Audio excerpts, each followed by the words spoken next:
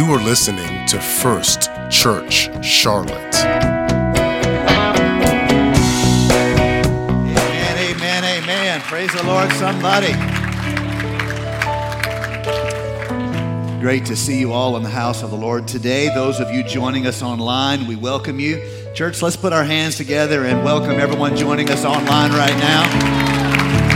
We pray the Lord is with you right where you're watching. Even if you're still in your pajamas, I just want to say, just maybe feel a little bit guilty that you're still in your pajamas, but not a lot guilty. Go ahead and let a move of the Spirit right where you are. It's easy for us who are in the house, as more and more of us come back, to forget about the people who can't be here. But whenever I get a report of the people who watch, I'm always humbled and amazed at the people, literally, surprisingly, all around the world that actually watch our service. And I'm always humbled, and I always want to say to you that we want God's blessings upon every one of you. We want you to have the fullness of what God has in your life. If there's any way we can help you, connect you with the church where you are watching, whatever we can do, we want to try to do that. Amen.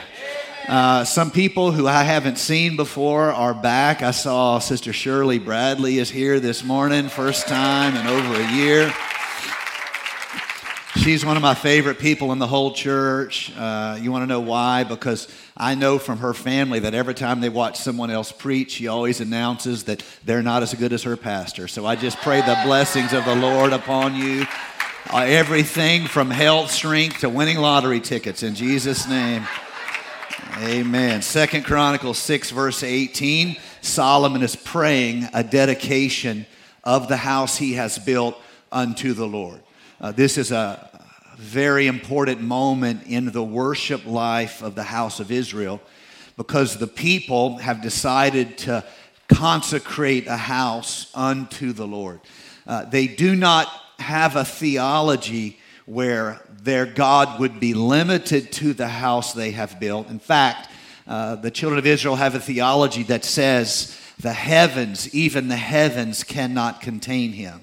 Their belief and the structure of their belief is such, they believe that God is everywhere. They believe that God is all-knowing, but it was in their hearts to build a house to represent the dwelling place of the Lord. It was in their heart to do so. It started in King David, and King David, the second king of Israel, he desires to build a house for the Lord. And when he takes this desire to the Lord, if you read the text, which we won't do for time's sake today, but you almost get the sense of the Lord is like, interesting, a house for me. And the Lord says things back to David along the lines of, I don't really need a house. I'm everywhere in all things. I'm not sure that I need a house. And David is like, no, I built myself a house.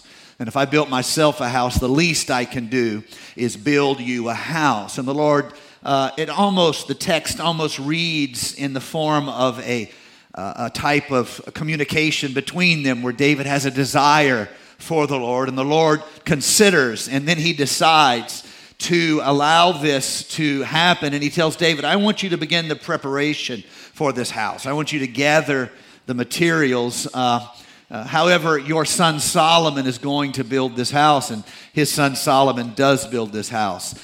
They have multi-generational effort of gathering the best materials. Solomon has some of the success in terms of trade and commerce and the rise of a powerful nation that can afford a grand building. And so Solomon is able to build this house, and Solomon, he then dedicates this house to the Lord in this passage, 2 Chronicles chapter number 6. And I'm telling you this story for a reason, so just consider it with me. And Solomon then, having spent many years and gathered the wealth of the nation and the craftsmen and the carpenters of the nation, and built the most beautiful edifice possible unto the Lord. They now are dedicating that to the Lord. So imagine this scene. Solomon is going to lead all the house of Israel in prayer, a dedication prayer, and there are 120 priests there that are going to fulfill the ministry of this house. Now, in that time, that included particular ways of worship It included particular ways of sacrifice. It included various methods of symbolic cleaning, symbolic purification, symbolic requests for covering and mercy. All of that is part of how they ministered first to the Lord, and secondly, how they ministered to the people. And so these priests are ready to minister, 120 of them. And Solomon begins to pray this prayer. And if you read at verse number 18, he asks God this question that is true to the faith of the Jews, true to the theology of the patriarchs that have given them this way, this spiritual right path. He says this: is it true that God will live with man on earth? Is this true? Could it be that the great God who dwells in realms beyond and in realms above, could it be that this great God would, as it were, condescend to come and dwell on this earth, this place of competition, this place of, let's be honest, no small strife, this place of hatred, brother warring against brother? You understand. Is it true that God could dwell here? And he says this, and this is, again, true to his theology, true to the inheritance of the law, the prophets given to him through the scripture. See, heaven and the highest heaven cannot hold you. Even the heavens cannot hold you. How much less can this house hold you, which I have built? I want you to see that Solomon is not making an idol of the house. This is important. He's not elevating the house to the level of God. He is letting the house remind the people of who God is. This is important. We'll talk a little bit more about it in a moment. It is possible for us to use that which God has used in the manner, or to see it as though that which God has used is God, rather than something that God has used. This always scripturally leads to idolatry, and you can see the house of Israel make this mistake where God uses something miraculously and then they worship that as an idol rather than letting it be something that God has used. That's why we don't exalt humanity. God can use humanity, but we don't worship a preacher. We don't worship a Bible teacher. We don't worship a church. There is only one who is worthy of worship, and that is God Almighty. And let the church say amen. And so Solomon says, how much less can this house I have built for you hold you? You're going to overflow this house. And this is what's amazing to me. God overflows all things. God always intended to overflow the houses that would contain him. It is always God's intention to overflow the place of his hosting. In the New Testament, we are recipients of the Holy Spirit. And the Holy Spirit is going to overflow the house that contains him. His Spirit should be in you like a well of water springing up into everlasting life. All right, so we want to be a Spirit-filled church. We are very much known as that. And so I want to take a moment and talk about this. I'm going to use some of the notes we use in our First Steps class. If you have not been through First Steps and you would like to get to know the pastoral team, you would like to get to know our church culture, and you would like a small group format where we can get to know each other. You can know me, I can know you. I would encourage you to attend our First Steps. 4 lessons today, for example. We're on lesson number 2. You can start at any time. They are designed where you don't have to go 1 through 4. You can go 2 to 2. You get the idea. And so in this class, we try to deal with this issue of what is a Spirit-filled church. We want people to enjoy being a part of a Spirit-filled church. We admit there might be moments that it's louder than some churches you have attended. That's okay. We want you, however, to relax. And we know, because we once perhaps were in your shoes, that in order to relax with it, you have to understand it. And so These are some of the notes. You can download them, the notes I'm preaching from, but these are some of the notes we use in lesson number 3, understanding and enjoying a Spirit-filled church. So let's start first with what the world thinks a Spirit-filled church is. If you look at Wikipedia, you'll find some version of the following definition. Spirit-filled Christianity is a form of Christianity that emphasizes the work of the Holy Spirit. Amen. That's pretty right. Spiritual gifts. Amen. That's pretty right. And modern day miracles as a part of every believer's life. Amen. They did pretty good. Who would have thunk it? They didn't even mess that up. Practitioners, worshipers, attendees, members of Spirit-filled churches are often called, again, this is them saying, often called Pentecostals, often called charismatic Christians, and or often called renewalists. A renewalist is just somebody that believes the gift of the Holy Spirit was not just for them, but it is renewed to the church now. If you're ever with someone and they're really formally talking about the Lord, you can smile with a small amount of pride and say, well, personally, I'm a renewalist. They won't know what you're talking about, but you will have been able to put them in their place. Very important for modern renewalists. So all of these are labels. Now, I have a love-hate relationship with labels. Why? Labels are good at organizing things. They're not good at understanding things. The result is the moment you label something, you're able to pretend you understand something you've only labeled.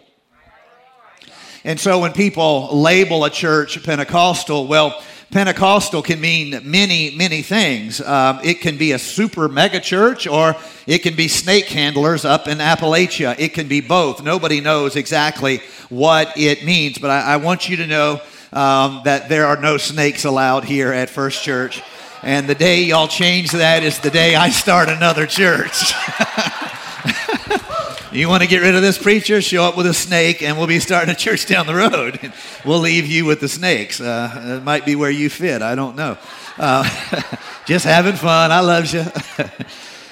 Labels make you think you understand something that you've only labeled. And so whether it's renewalist or classical Pentecostal or charismatic or Pentecostal, this all are labels. And I often hate the fact that people label us and then are done with us. Because here's the reality about this church. We don't fit very well with the labels that most people place on us. We don't fit very well. There's some labels you would put on us that you would think, oh, that church is going to be real judgmental.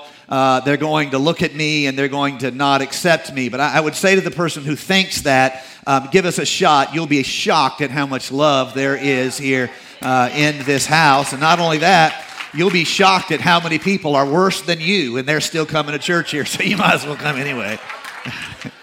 On the other hand, there's people who they hear our labels and they think we're crazy, and they're all the time going to have mystical, strange things over at that church. And I would say if you would just give us a chance, you might be surprised at just how orderly we are and just how well we take care of people who are a little bit uncomfortable, and just how careful the pastoral team is and the leadership team is at trying to make people feel at home and trying to gently introduce people to anything they're not comfortable with. And to the person who is on the flip side of that, and you think, oh, that we're just, we are just charismatic and we don't believe anything, I want you to know you're one of very few people who think that, and compared to real people, you're nuts. But anyway, there is a lot of deep, deep committed people here at First Church, and there is a place for deep, deep committed, consecrated people here at First Church. Do you see how labels can mislead us? Labels can divide us. Labels can lead you to think that you are in some way finished when you haven't even begun. We don't want to be a label. We don't want to be a quote-unquote labeled church, and they say, oh, that's a Holy Ghost church. Now, if you aren't from a certain religious background, you might be a little uncomfortable even using that phrase ghost, because when you hear ghost, you think those people are crazy. They have a ghost in their house. Well, you are correct. We actually do have a ghost in our house, and we wish you would get a ghost in your house. You could use one. Not only that, I want a ghost in my house. I want a ghost in my car and I want a ghost in my life, and both my kids need the ghost really, really bad. What am I talking about? We need the power of the Holy Ghost in our life. And so I want you to see, however, that labeling a church is not really a good way to understand the path that the church is taking. Some people think of Spirit-filled churches as churches that are focused primarily on spiritual experience, almost as an end unto itself. And I want to confess to you that there has been excesses, particularly in the realm of spiritual gifts. There has been excesses in some churches. The New Testament teaches us how to do things that are appropriately spiritual and also have the order of a service where normal people are able to be a part of the spiritual life of a church. If you go to a church and it is so, every piece of the service is so spiritual that ordinary people don't know how to connect, then you aren't hosting people who aren't at the place of spiritual maturity that perhaps some people in that church are. So Paul deals with this, and he talks to the church, particularly at Corinth, that is a very spiritual church, and he reminds them that they're not the only ones in the service, and it's not enough for them to edify themselves. They need to worry that their friends, guests, and visitors are edified also, and that the service needs to not just be vertical, and it doesn't just need to be ministering one to another, but it needs to bring into completeness all of these things. So the new believer can grow, the strong believer can be renewed, and the mature person can be empowered. Because the ultimate goal is not for us to enjoy. The ultimate goal is for us to take this anointing into a desert, to take this spiritual water into a parched land. And so we want, as a church, to have this right blend of the spiritual and this right blend of approachable. We don't want to just be a highway where if you're not going 100 miles an hour, you're going to get ran over. We want to be a highway that has on-ramps that people can kind of get up to speed before you blow by them going 100 miles an hour, and like Bishop does sometimes, like he used to before he accepted Christ as his personal Savior. All right, so our goal is not spiritualism for the sake of spiritualism. Our goal is not mysticism for the sake of mysticism. We want to emphasize this very clear thing. We find our hope and our promise in Jesus, not in spiritualism. Our spirituality is a path to Jesus. It does not exist as its own thing. Otherwise, it becomes an idol unto itself, and people see demons and see angels but don't seek Jesus. That's not what we're going for here. Spirituality is a path to Jesus Christ. Jesus says, John chapter number 16, verse number 14, that the Holy Ghost, the Holy Spirit, shall glorify Him, glorify Jesus, for He, the Holy Spirit, shall take of mine and shall disclose it to you. What are we talking about? Holy Spirit, the realm of the Spirit, seeking after spiritual things, is not at the exception of Jesus. It is the way to Jesus. Can I have an amen? When Jesus teaches in John chapter number 15, he says, when the helper or the Parakletos or the Holy Spirit, when the Holy Spirit comes, whom I will send to you from the Father, that is the Spirit of truth who proceeds from the Father, He will testify about me. What is the Holy Ghost doing? It is leading you to Jesus. It is not spiritualism for its own sake. It's not demons and angels and visions and blue clouds and smoking skeletons or anything else you dream up. I'm here to tell you, it should lead you to Jesus. It is not enough to feel you need to meet Jesus. It's not enough to talk in tongues. You need to meet Jesus. if you can have tongues every Sunday and live like the devil Monday through Saturday, you have an idol, not any evidence. Oh, I'm getting fired up now. Next thing you know, I'm going to be offending people, and then what do you know? It's going to be another ordinary Sunday. Being spiritual does not mean we're spiritual for the sake of spirituality. It does not mean we're mystical for the sake of mysticism. It does not mean we're prophetic for the sake of prophecy. These things testify about Jesus Christ. And so to understand what we mean by Spirit-filled, we have to go to the book of Acts. And it's on this day of the beginning of the church where you see a few things that happens. You see people of faith have a personal testimony of spiritual experience like I want all these young people on this front row to have. And all these young people over here, y'all really need it a little bit more than those. No, actually, I think they need it more than y'all, now that I'm thinking about it. But you have people have a personal experience of the power of the Spirit on one hand. Then you have a preacher who will give a message that testifies of what has happened. It is a testimony that this moment is a fulfillment of something written by the prophet Joel. And unto you, your sons and your daughters, he is saying this promise is given, the Spirit is given, and this prophetic insight of stammering lips in another tongue, it is given to all of you. He is given a preacher's testimony of what has happened, but there's more that is here. God is giving a testimony of his own. Now, to hear the testimony, you need to listen to the personal witness of the people who are filled with the Spirit. To hear the word of the preacher, you need to read the message that the preacher gives in Acts chapter number 2, which he sums up by saying, quite famously, repent, be baptized, every one of you, in the name of Jesus. Why? The remission of your sins, and you shall receive what? The Holy Spirit with the speaking of tongues in your life. You shall receive the gift of the Holy Ghost. All right, now, having given you that understanding, I want you to see in your life, you will have the testimony of personal experience. That is you having a sign in your life of God filling the house. My title today is The House Won't Hold Him. God filling the house. Do you see? That's you. You're also going to have the testimony of fulfilled prophecy that is shown through the preaching of the preachers, First Peter, but also and later other speakers, other preachers, preaching, giving this promise of God as sermon, preaching, teaching, and then seeing it given as personal testimony to the people who receive it.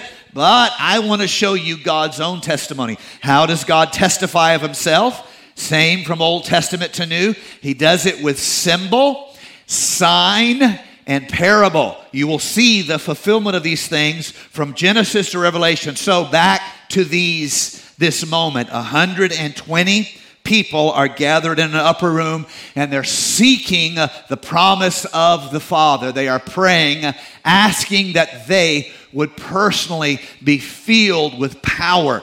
They want to tarry until they are endued. That's a King Jamesian word for filled up and overflowing with Holy Ghost power. That's what they're looking for. Do you see? And they're praying and they're seeking. This isn't the first time this has happened. Remember the building of the house I told you about? Solomon had built. On that day, there are 120 priests gathered. And what are they going to do? They're going to minister to the people at this inaugural moment of worship to the Lord, dedication of this house to the Lord. They are prepared to worship. How do they do that? In the manner of the worship of the time. And Solomon's praying, and he's asking the Lord this question. Will you dwell with men? Is it true that God will live with man on earth? Heaven and the highest heaven cannot hold you. How much less can this house that I have built hold you? Here's the thing. He prays the prayer, and God answers the prayer, answers the question, which is yes, God will dwell with man. How does God signify fire fall? Somebody say fire. Fire falls in this house dedicated unto the Lord. What happens to the priests? They cannot minister. In other words, where before their words were comprehensible, suddenly they have no more words. Where before they had things they were doing, now it's almost as though somebody had a drinking party at the temple, and now they are unable to minister, so moved in their emotions, in their inner being, they're so moved, they're unable to minister. Now, this is a sign. On the day of Pentecost, what's going to happen? It's also 120 priests, and on this same day, they're asking the same question. Will God dwell with man? We know Jesus dwelt with us. We know that he walked with us. But will God dwell with us? And again, what happens? God answers by fire. There came a sound of a rushing mighty wind, and it filled all the house where they were sitting, and cloven tongues of fire began to manifest upon them, and they all began to speak with other tongues. Praise God, somebody.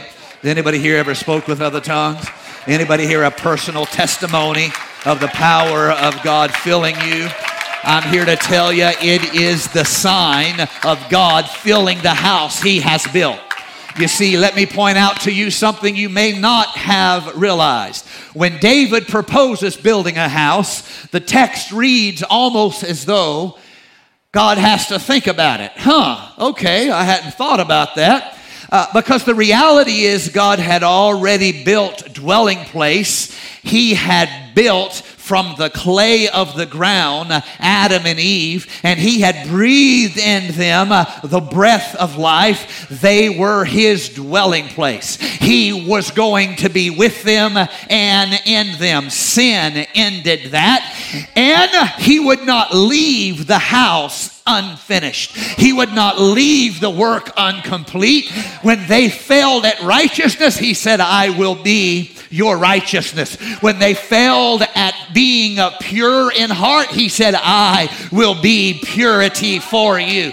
When they failed at holiness, he said, I will be your holiness. When they fall in sin, he says, I will live a righteous life for you. He has built the house, and nothing's going to stop him from moving in.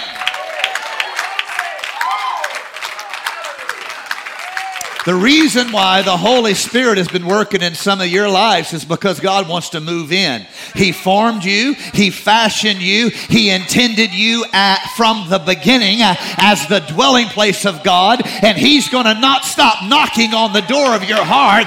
Why are you knocking on my heart? Because I want to live in my house.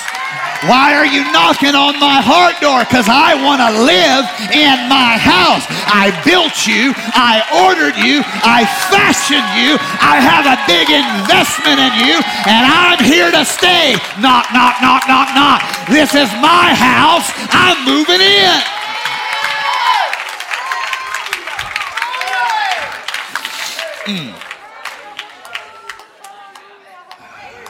I know I'm doing good when I got Sister Venice shouting. Praise God. My Lord, we're about to get powerful around here. You notice Don never likes my preaching enough to shout. Sister Venice. Praise God. Somebody in the sanctuary. God is knocking at your heart door. Why? He wants to move into his house. Now, let me tell you the truth about that. He is bigger than you. And he is bigger than the house he has built. And you'll know you have him on the inside when he starts overflowing on the outside.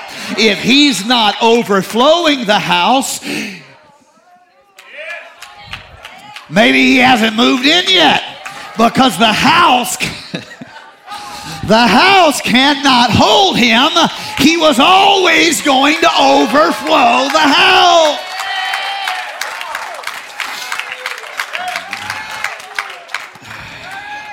And so they're all filled with the Holy Spirit. Now I want to point out something to you. Tongues, as you have heard me say a lot, because it's important, it's highly, highly important to see this. Tongues is a sign of the Spirit of the Lord. It's a sacred symbol in the same manner as water baptism, in the same manner as the Lord's Supper. Tongues is a sacred symbol. Tongues is not the Holy Spirit. Tongues is a sacred symbol of the Holy Spirit. This is very, very important because otherwise we end up, as I said earlier, with idolatry, not evidence. And what we're looking for is evidence of God's Spirit in our lives and in our hearts. And can the church say amen? And so I want you to see that as they, in this moment, are filled and out of them flows this anointing, there's so many symbols that are tied into this moment. I say this because I want all of you to see that the New Testament cannot be dreamt up by 12 blue-collar workers who had an experience with a local teacher. It doesn't work because in this moment comes this prophetic threading that's going to go all the way back to the giving of the Word of God, the giving of the law. And in Moses, he has the voice of God that gives him insight into the generations before. It is Moses who writes of Abraham. It is Moses who writes of the Garden of Eden. It is Moses who gives us the first 5 books of the Bible, and he receives the word of the Lord. And this moment is so important to see that the word of the Lord given to Moses, and Moses writes it down. Now, in Jewish tradition, I don't have a lot of time to go deep on this. You guys know sometimes I like to nerd out on this stuff, so just give me a moment of nerddom, and then we'll get back on track. But in Jewish tradition, the nations are represented by 70. 70 is, you take the number of completion and you raise it by an order of magnitude, and you get 70, and this symbolizes the nations of the world. And so in Hebrew teaching, if you read the Midrash in sacred, or shall I say, the writings of faith would be a better way to say it, of the Hebrews, you'll read of how the Tower of Babel is signified when the languages are split. There's 70 languages that it is split into, and these symbolically go out to include all of the host, all of the house of Israel.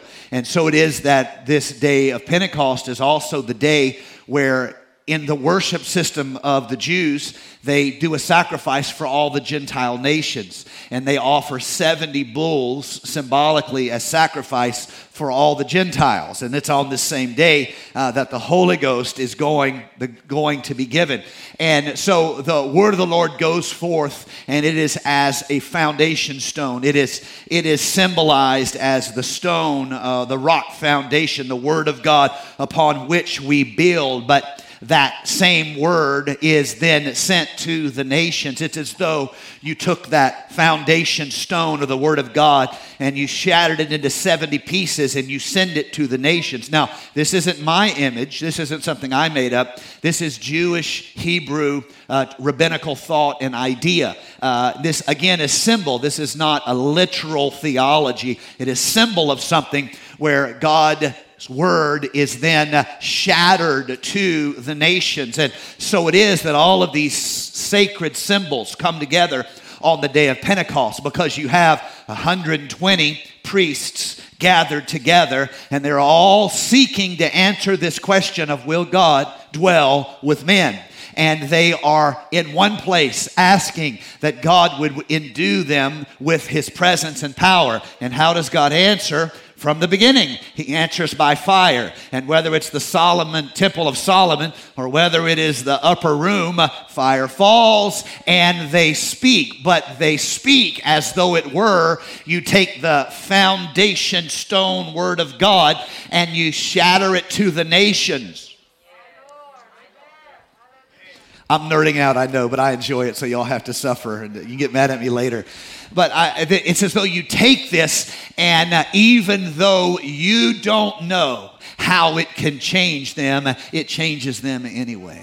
Even though you don't know how this truth is going to impact with a people, an ethnicity, a tribe, you have no connection with them. And it is as though this word is shattered into pieces to all the nations. Even there, they can hear it in a way you never dreamt that they could hear it. And it changes them in a way you never dreamt that it could change them. And in this sacred day, on the day of Pentecost, the Feast of Pentecost, when the Holy Spirit is given and the tongues go forth as a sign, what you see on this day is the personal experience of people receiving their own experience of God in the house.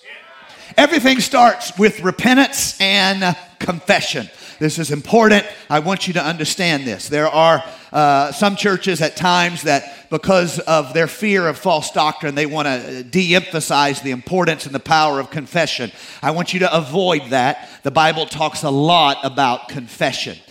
There is multiple passages, multiple apostles that talk about confession. I want to show you why that is so important. Repentance is turning away, but what are you turning toward? You cannot simply turn away. I've not been doing right. You need to turn toward something. And so in your flesh, you pursue, what does Paul say? The things of the flesh. What does repentance do? You repent from this direction. You've got to go another direction. But there's a million ways to sin. There's a million paths of wickedness. What are we turning toward? This is the necessary importance, the necessary work of confession in your life. You're saying not that, but Jesus. You're saying, if I am going to be whole, it's going to happen through Jesus. You're saying, if my life is going to be put back together again, it's going to happen through Jesus. Repentance is turning away from something, not that. But what are you turning toward? You could choose yoga as your life path. Some people do. You could choose, you get the idea, some heathenistic inheritance. Some people do. You could choose positive mental attitude as your humanistic salvation. Some people do. It's not enough to turn away. What are you turning toward? Here we make confession. I am turning toward Jesus. If I'm ever going to be whole, it's going to be because Jesus made me whole. If I'm ever going to be made right, it's going to be because Jesus made me right. Not that, Jesus. Not me, Jesus. This is not the first experience that the children of Israel, or let me say that differently with better clarity. This is not the first experience that the disciples have with the Holy Spirit. This also is important to understand, even though it is often kind of, as it were, rushed past. First of all, Jesus did everything he did because God empowered him to do it. Jesus is the Son of God, the sanctified, righteous flesh. The Holy Spirit overshadows Mary, and Jesus is born. God cannot get tired. Jesus gets tired. Do you see? Jesus does what he does by the power of God, and the works he does is by God. The works the Holy Spirit does will testify of Jesus. There is three different understandings of God's work to us, for us, and through us, but there is only one God. And can the church say amen?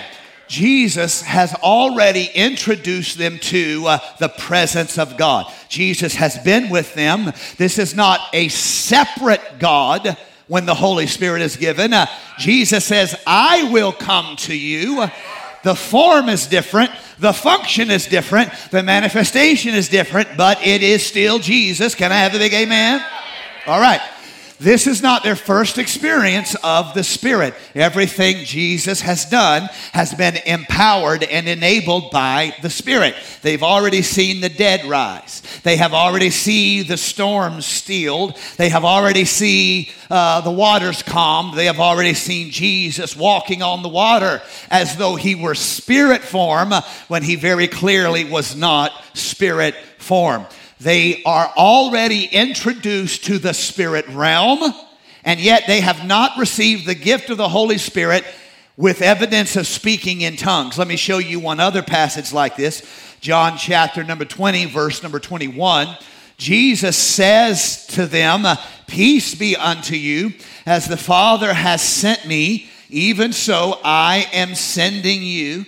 And when he had said this, he breathed on them and said, receive the Holy Spirit. Now again, if you have a certain background or religious inheritance, this scripture has always perhaps made you uncomfortable. And you kind of maybe wondered if, it was something that you should ignore. I know lots of people that ignore this scripture. I just want to say, here at First Church, we're not in the business of ignoring scripture. We assume that John did not make a mistake when he put it in there. We assume that we made the mistake when we ignored it. That's just how we roll. So what is happening here? And I want you to see, and this is intentional in the scripture, I want you to see the power of a personal testimony. I want you to see the power of you knowing God is with you. It's no longer just something you wish, hope, and desire, but you have become the temple of the Holy Ghost. They have already been introduced to the spiritual reality of an eternal God. Somebody say yes. They have already seen the dead raised. Somebody say yes. They have already seen the blind eyes open. Somebody say yes. They have already seen the transformation of Jesus on the mountaintop. They have seen, they have experienced, they have been all around it. They have the testimony of others, but what they need is the testimony of themselves.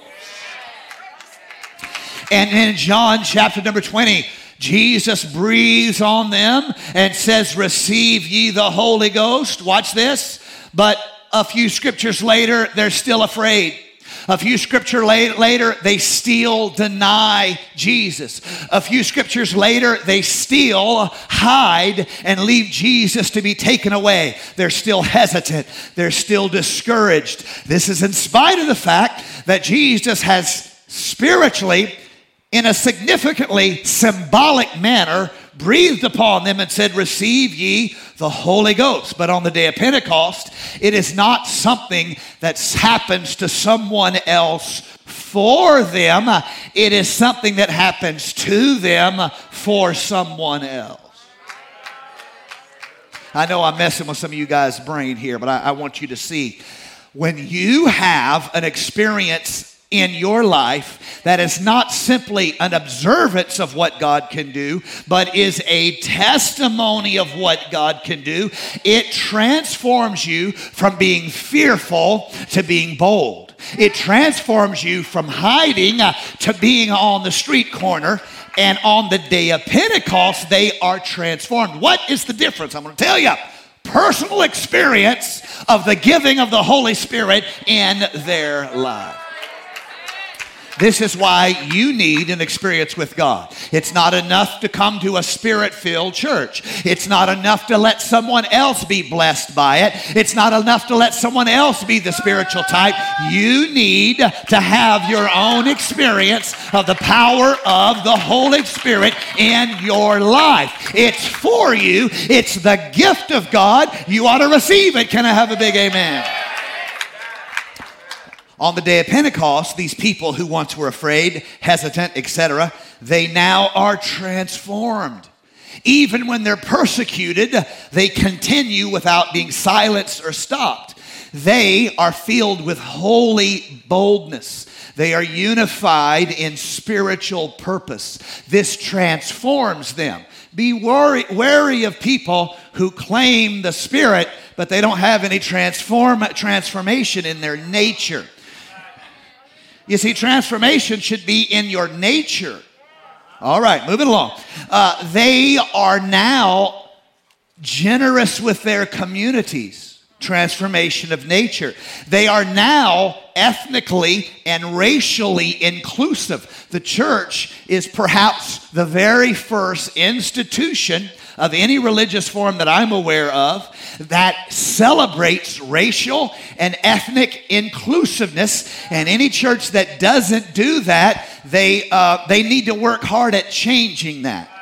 If I went to a church and the only people who felt comfortable there was people who looked like me, talked like me, voted like me, I would wonder whether or not if I was preaching Jesus or preaching me.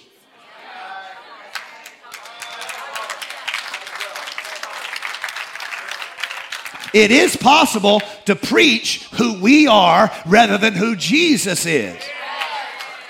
And so I'm glad I've never been a part of a church like that. I've preached at a few of them, but don't worry, they ran me off as soon as they could, which was fine. They were good at running people off. And I wanted to leave anyway. So I want you to see they become transformed. They're now generous with their communities. They no longer live for self. They now live to serve. They are now no longer divisive. You stay over here and you stay over here. They are now ethnically and racially inclusive. And next, they personally testify, experience, and witness divine power, physical healing, and spiritual authority. And they demonstrate that authority. How? Through the name of Jesus. Before Pentecost, they are ineffective. After Pentecost, they are effective. Before Pentecost, they're fearful. After Pentecost, they're bold. Before Pentecost, they're insecure. After Pentecost, you can't scare them with lions. What's the difference? Well, see what happens. Peter was a denier, but Peter will become a proclaimer. What's the difference? He opened the heart door and he had the power of God move into the house. God has built a house. He designed you when you were in your mother's womb. He designed your gifts. He designed your talents. God has built for himself a house. And he stands at your heart door and he knocks. He wants to move into the house that he has built. And if you'll quit fighting with him and you'll let him move in, I'm here to tell you, you will be his creation, not yours.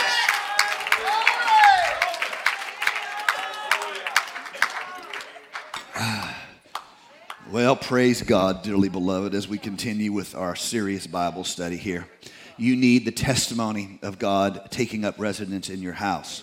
It's going to change you. It's going to change your family. It's going to change the church you are a part of. Let me give you very quickly, and I didn't have time in the 9 a.m., but you guys made the mistake of coming to the 11, and I preached longer in the 11 because half of you missed the worship. That's funny. I don't care what y'all say. And since y'all missed the worship, and the team worked hard and y'all came in late, God forgive you. I mean, it's just really slipping around here. Even Bishop and Bishop S. came in late to worship today. I don't even know how this can be the true church anymore. So I'm going to have to preach longer because y'all missed worship. Somebody say, get me. That was the most pitiful agreement I've ever heard in my life here at the church. Spirit-filled churches, as a result, I'm almost done. In fact, musicians, you can come and play something about how the preacher needs to hurry up and come to a close, and that'll encourage all the carnal people who's here today. So, all right. So, Spirit-filled churches have certain signs that follow them. Here's the first one you might be surprised to know, and if you download the notes, I have all of these in your notes. I also give them out in our First Steps class if you've been through that. One of the first things you notice about Spirit-filled churches is they are persecuted churches. There's a lot of people who are looking for reasons to attack them or hurt them. That is a range. Some of it is just people. Some of it is spiritual. But Spirit-filled churches tend to be persecuted churches. There's a lot of churches you can join, and there's a chance that the devil won't fight you. But if you join a Spirit-filled church, the enemy is going to try to fight you. It's not my opinion. There's Bible to this. You can read Acts 4, you can read Acts 8, and there is more. Spirit-filled churches, however, even though they're persecuted, they learn how to suffer joyously. And they learn how to suffer courageously. And they learn how to suffer victoriously. Acts 5, Stephen in Acts 7, 1 Thessalonians chapter number 1. Spirit-filled churches are also praying and fasting churches. People who seeking after the will of God, seeking God's guidance, seeking God's glory. We all need to pray more and we all need to fast more. Can I have a big amen? Spirit-filled churches, biblically, always have church. They are always churches of diversity. And the diversity is a result of the moving of the Spirit, even in times of difficulty and persecution. Ephesians 4, Acts 1, Acts 2, Acts 4, Acts 5, Acts 15, John 17. You get the idea. There is diversity that is a result not of politics, God save us, but the result of the moving of the Spirit. Spirit-filled churches are always generous churches. They are filled with desire to help people. They're filled with desire to make a difference in people's life.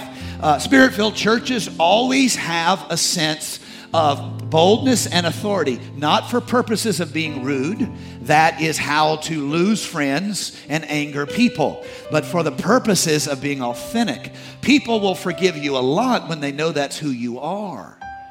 But people have almost no tolerance for you the moment they sense you're faking, fronting, or acting. The moment it feels fake, they have a lot less tolerance for anything that you are. I could do a whole sermon on that and give you examples from modern culture, but I'm not going to do that right now. I know you're very, very disappointed. But I will give you some more examples. Spirit-filled churches are powerful witnesses to the life-changing work of Jesus Christ shown through the resurrection. The old has become new, and through this process, we are made into new creatures in Christ Jesus. Spirit-filled churches are scripturally focused, and they build their values upon scriptural foundations. Spirit-filled churches are composed of people who recognize their desperate need for supernatural power in their life. They have a deep craving for the manifestation of the Holy Spirit in their life. Spirit-filled churches speak to one another in psalms and hymns and spiritual songs. Spirit-filled churches sing joyfully from the heart to exalt the Lord because they are pure in heart. Spirit-filled churches are churches where people are filled with thanksgiving. They are people of gratitude because they know no matter how big it gets, God has already done so much for them that if He does nothing else ever again, they've already won the spiritual lottery. They are blessed. They are favored. Spirit-filled churches seek to be reconciled by preferring one another. Carnal churches will exclude you if you do not agree with them. Spirit-filled churches will seek to reconcile to you without changing who they are. That doesn't make them weaker in their faith. It makes them stronger. Why? They believe what they believe because of Scripture, not because they're in a club that only allows it. Some fine insight right there. I wish someone would have said amen with a little more vigor. But that's all right. Some of you people need to drink more coffee before you come to church. Spirit-filled churches surrender one to another. They surrender their rights one to another, and they do so in the fear of Christ. And they're quick to forgive because after all, when you think what God's done for them, the least they can do is forgive a crook like you. That doesn't mean you get to take advantage of them. They're wise as serpents and gentle as doves. Anyway, moving along. Supernatural churches engage in spiritual warfare. That means there's things we pray against. That means we pray in the stead of other people who don't know how to pray. That's what the first stage of spiritual warfare always looks like. It always looks like intercession. The first stage of spiritual warfare always looks like intercession. In fact, picking up your cross is the process of turning away from me and turning to thee. Spirit-filled churches experience the power of God by seeing people drawn to it. Spirit-filled people attract outsiders by exalting Jesus. Spirit-filled churches do not depend upon their great resources, but upon God's unfathomable riches. Spirit-filled churches are not trying to make a name for themselves, but they're trying to exalt what God has done, the name above all names. Churches, Spirit-filled churches are radical, but not fanatical. Or maybe you could say it, if you want to, backwards. But the point I'm trying to make is this. We are in love with God, but we don't have to kill anybody because we love Him. We are in love with God, but we don't have to hate anybody in order to love Him better. Not only that, we want the best of God for us, but we want the best of God for you too. Spirit-filled churches are places of joy, supernatural joy. Not a joy that makes sense. Not a joy where you can smile if everything's going right.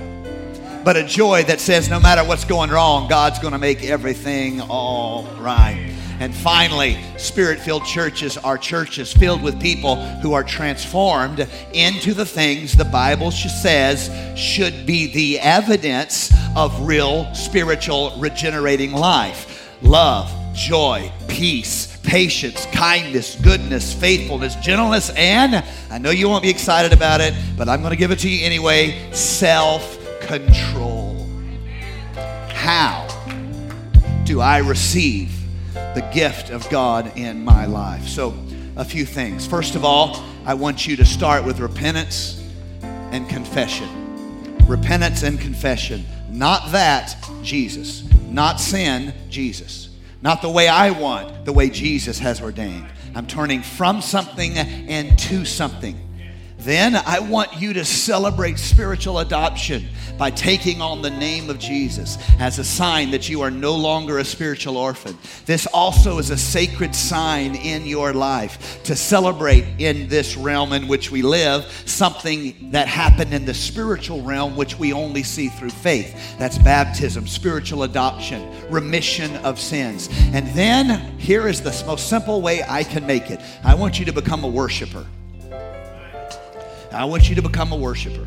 If you will become a worshiper, you will never have a problem being filled with the power of the Holy Ghost in your life. Is that fair? How do I know that? Well, the Bible teaches us that there is this invitation we send to heaven when we praise and exalt Him. It's as though we open our heart and we say, we're open for business down here if you'd like to stop by and stay in our homes. We would like to host you. Worship is how earth hosts heaven. And if you will become a worshiper, I want you to know it's not just a Sunday thing. It's a Monday, Tuesday, Wednesday, Thursday, Friday, Saturday thing too. I am a worshiper. If you will become a worshiper, it will be easy for you to have a personal experience of the Lord filling you with His Spirit and giving you the evidence of tongues in your life. Why? You are a worshiper. But if you always hold yourself back from becoming a worshiper and you only seek to know God through your mind of understanding, it'll be much more difficult because knowledge is not an invitation to the presence of the Lord. But worship is an invitation to heaven. Those of you watching this, wherever you're watching this from, I want to say to you, you can receive the gift of the Holy Spirit in your own home. You can receive, even if you're not local to us, we'll help you, we'll connect you with a church. More, you can receive the gift of the Holy Spirit in your home. You need repentance and confession. Not this, Jesus. You then need to become a worshiper. At some point, we want to help you get baptized in that name that's above every name. And we can do that. Just communicate with us. I know some of you do. Just communicate. We'll help you with that. We'll connect you in some way. But this is what I want to say. Right where you are, you can receive the power of the Holy Spirit in your life. You can be a worshiper in your home. You say, I don't know where to start. What is the biggest source of pain in your life? You need to make Him Lord of that. What is the most broken story you've survived? You need to take that story and give it to God. What is the source of the deepest wound you've ever survived? You need to take this and make the Lord Lord of that wound. You take that and you give it to the Lord Jesus Christ. And you bring it, and if you do that, you'll know because you'll get emotional. As long as you're just being, Lord, I need this, you won't be emotional. But when you take the deepest wound of your life and you give it to God, you'll feel tears start to, there'll be a piece of dust in your eye, you know what I'm talking about? And you'll start feeling the emotions. That's how you know you've taken the most broken part of yourself, the deepest wound, the greatest greatest wound in your heart, and you give that. You make Him Lord of that. And when you do that, you will break inside. You will break inside. You are truly surrendered now. And in that brokenness is going to come the Word of God. In that brokenness, oh, how I feel the presence of the Lord right now. I hope you do, wherever you're watching this. In that brokenness is going to come the Word of God. And the prophet Joel said it's going to be like stammering lips. That is a very specific image where you don't know why you want to do it, but there is this disorder to all your order. It's stammering lips. It doesn't have the sound of language. It's just stammering lips. But I want you to know, Joel says that's just as much a sign of the Holy Ghost as though it sounded like a language. It's stammering lips and another tongue. You see the progression? You see how it can begin almost as an act of faith and surrender in your life? You've given God the most deep part of your soul. It has broken you to take them out of the closet and lay them as a surrender before the Lord, but you've done it. And now the emotions are, you won't get here without worship, I'll just be honest with you. But if you do this now, upon you comes utterance and unction and stammering lips. As you surrender, it could very well feel much more like language than stammer, but it's going to start with stammer. If you stop it at stammer, you'll never get to language. You've got to let the stammer go. You got to surrender that tongue that the Bible says no man can tame. God's going to tame it. You're going to surrender it to God. If you're here today and you've never received the gift of the Holy Ghost, let me be real honest. I know you may be here and you may be I'm always amazed at how many people who don't want to do it in front of 200 people staring at them. One of the greatest fears I've learned in human nature is the fear of losing emotional control in front of a lot of people you don't know. I didn't realize that is a top 10 human fear, but that is a top 10 human fear. First thing I want to say, if you're going to do it anywhere, the church is the best place to do it. If you're going to really just let go and let God, the church is the best place to do it. Because let me tell you a secret. Everybody here has already done it. We're comfortable with it. But I want to say this. I want to say this to you. If you will repent, if you will confess, if you will follow in His way, take on His name, if you will become a worshiper, you will receive the gift of the Holy Spirit in your life. I am as sure as that as I am as sure of anything in my life. We as a team will help you and assist you. If you're uncomfortable doing it in front of 200 people staring at you, I want you to know we will come to you. We will have events for you. We will do a special prayer time for you. We'll do a small group for you. We want you to receive the gift of the Holy Spirit. Because this is what I've learned. I'm going to tell you about some things about you. You didn't know I know this, but I know this about you. A lot of you pretend like you got it because you don't want to be embarrassed in front of everybody. But honey, you ain't got it yet. Not the way I want you to get it anyway. I'm not saying the Spirit doesn't work on you and through you and all that. I believe that. Holy Ghost will work on you before you even come to faith. Holy Ghost will convict you in the middle of your sin. That's not what I'm saying. What I'm saying is this. If we need to create a place where you can relax, let us help you. It is the most powerful thing you will experience as personal testimony. I'm not who I used to be. And you need the testimony because when the enemy attacks you, you need to be able to say to the enemy, you can't lie to me. I have been filled with the power of the Holy Ghost. I was there when it happened, and I guess I ought to know. Stand with me all across the house. If you've already been vaccinated or you've already had the sickness that shall not be named, and you're comfortable, I'd like to invite you just to step out of the pew you're in, step out and make your way down toward the front. We're an altar culture church, and we're going to keep that. And if you're comfortable, I want you to step out. If you're not comfortable, we're glad you're here. You can stay where you are. But everybody who's comfortable, I want you to help us maintain apostolic culture where we don't just observe, but we participate. Do you see what we're doing here? We don't just observe, but we participate. I'm going to pray right now all across the church. Those of you with needs, I'd like you to step out and come to the front. Our pastoral team's going to be down here. Those of you who are, you want to stay where you are, that's fine. We get it. We understand. You're welcome to. I want to pray over all of you right now. Lord Jesus, I'm praying for all the people who are here. I'm praying for the individuals who are watching this, wherever they are watching this in the city, in the nation, in the world. Lord, I'm praying right now that you would work among your people. I'm praying that we would see the outpouring of the Spirit as a sign of your presence among us.